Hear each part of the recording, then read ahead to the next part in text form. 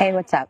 This is your girl, Taylor Wilde, and you're listening to my very first episode of my brand new podcast, Wild On.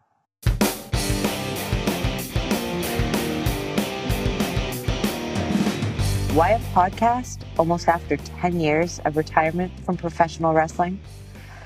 Stigmatization or not, most women in the wrestling business get hired predominantly on their looks. No doubt it helped me in my career too. But I want my fans and listeners to hear what I have to say, hear my voice, my opinions, and the heart that drove my career that fell short. It seems like everyone has a podcast these days, and I completely agree. What makes mine different?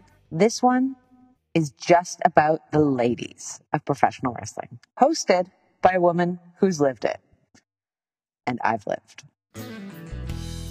This is about the intimate side of female wrestlers. I want to talk about the things that often get missed. I want to talk about friendships, the sisterhood, being on the road, marriages, divorces, pregnancy, children, music, and menstrual cycles. Oh yes. This podcast is not for the faint of heart. This one is for us, the misfits. The warriors in sparkly spandex who don't seem to fit in anywhere but in the bizarre world of professional wrestling. I am you, and I want to tell our story. But before we begin, this space is a space of acceptance. Just because I'm focusing on women, it doesn't mean my podcast isn't for everyone. I am an LGBTQ plus supporter. This is a safe, open place of inclusion. So here we go. Episode 1, Taylor Wilde. Past, present, and future.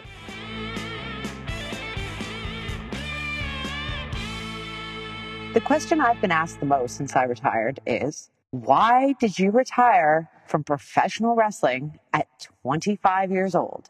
Most arguably the time that most professional wrestlers peak in their careers.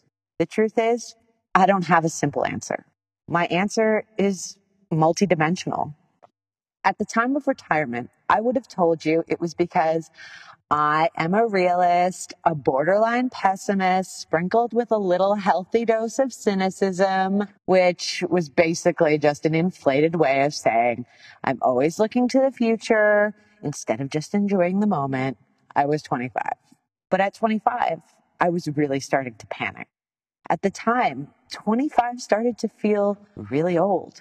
Old for what I envisioned for myself. The spotlight in the Knockouts division was starting to dim. Storylines were starting to feel diluted, and my character was massively lacking direction and substance.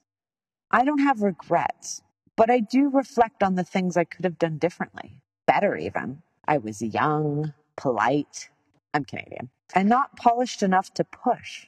Push for what I deserved, and push for what I knew I could have really become. I needed to be my own biggest advocate. But at that time, around 2011, management was shifting. The TNA Knockouts were no longer the focus. The diversity in the women's division was starting to thin out. And to top it all off, I was majorly burnt out. I have never been shy or one to mince my words. I've always stood up for myself, sometimes to a fault. I've heard many times, or I've been referenced as being a pit bull. You know, those really cute, vicious dogs that kill children, the ones who latch on, get lockjaw, and they shake until they get what they want. Yeah, that's me. But at the time, I felt that my voice was no longer relevant, and no one would have listened, even if I would have spoken up. Being a professional wrestler had started to feel like work. I know, what an oxymoron. You put on sparkly tights at the beginning of the day, you walk through smoke machines, and you fake fight, and that's work? But it had. So I went with my gut, and I retired. And then that made me the black sheep of professional wrestling, especially around my fellow wrestlers. No one retires before 30, especially not 10 years ago. I think it's become more commonplace, even acceptable nowadays, since there's way more focus on both physical and mental health of professional athletes. You hear more and more about young retirees with career-ending injuries. But 10 years ago, wrestlers weren't leaving on their own accord. I mean, professional wrestlers have a long history clawing and gripping and being basically ripped away from the spotlight, kicking and screaming. If you've seen The Wrestler starring Mickey Rourke, that is a perfect depiction of what happens to mass majority of professional wrestlers. I've been at this since my 19th birthday. I was tired. But don't get me wrong, I had a blast. Girl, I have got some stories. I got to travel the world. I got to hang out with some of my favorite people, perform in some of the world's most famous venues, like Wembley Arena. Oh, amazing. I'll never forget. I was in a tag match with my partner, Sarita, and she had told the announcers that it was my birthday. So after I made my entrance, standing in the middle of the ring in front of 20,000 people, they sang me happy birthday. I did all of this while earning a paycheck. It was fun. It was so fun. But good Lord, it was not glamorous. I have slept in bathtubs. I have changed in greasy restaurant kitchens. I've been jammed into extremely small cars with very big, sweaty, protein powder farting wrestlers. And I've performed at country fairgrounds in between prized cow contests. No exaggeration. But I relish in having been part of a circus counterculture. I was part of a traveling freak show. But then what happened? A lot. I dove headfirst into real life. I was desperate to achieve some normalcy because I felt like a misfit nomad with an empty-ass resume. No place felt like home. The road had become home, but that's not home. I was never actually home, so that didn't feel like home. And it's pretty impossible to date when you're never in the same place or city for more than a few days. Other wrestlers are the only ones you can really relate to. And as much as I love my fellow wrestlers, let's be honest, we're not the most balanced individuals. I'm not saying don't date within the community. I'm just saying be streetwise, choose your own adventure.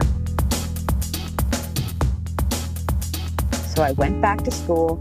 I finished my BA in psychology, which I had been chipping away at for years while I was on the road full time. It was expensive, time consuming, and stressful. I got married, divorced, and married, and that's all you need to know. I've married the love of my life now. I went to Humber College for the pre-service firefighter training and education program. I took roughly a zillion rescue and emergency courses to build my resume. I volunteered at a women's shelter. Talk about realness. Those women are so strong and resilient. And I was lucky enough to serve them daily meals and help organize their clothing drive for a few years. Oh my God, that's one thing I'd like to do again. I worked a bunch of 9-to-5 jobs that I hated more than I can describe. Actually, I'm feeling a little bit ill thinking about it. It took 4 years, but I finally got hired as a full-time firefighter in 2015. And if anyone tells you that it is easier for visible minorities or women to get hired on the fire department, they're uneducated, small-minded jerks. Because when you apply, you are given a number. That number is assigned to you. Well, you have given in your resume, you write an aptitude test, and then you do a physical test. Once you have finished in the top 10 percentile, then, and only then, when you have your interview, does your name replace the number you've been carrying. So you are nobody. You are not gendered and you are not culturally, religiously labeled until the playing fields have all become even and you get to sit down and have a face-to-face interview. So this whole it's easier being a visible minority or woman is not true.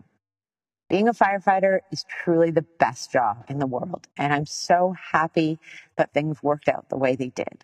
There's actually a lot of parallels to wrestling and firefighting, but that would be a whole episode in itself. I had a beautiful baby boy. Yes, his name is Taylor. No, I'm not a mark. I did not name him after myself. My husband's idea. However, we were looking at gender neutral names, so back off. I bought a cottage with my husband, and I'm basically living the Canadian dream. So what do you do when everything's working out? You shake the shit out of it. That's right. I started to get the itch. Not one you need cream or an antibiotic for, but the wrestling itch. It almost took 10 years, but I've got it. So I had plans, or shall I say, I was booked for an international show to wrestle for a televised event at the end of March that everyone would have seen. But then this little thing called COVID-19 happened and changed the face of life as we know it. So that didn't happen.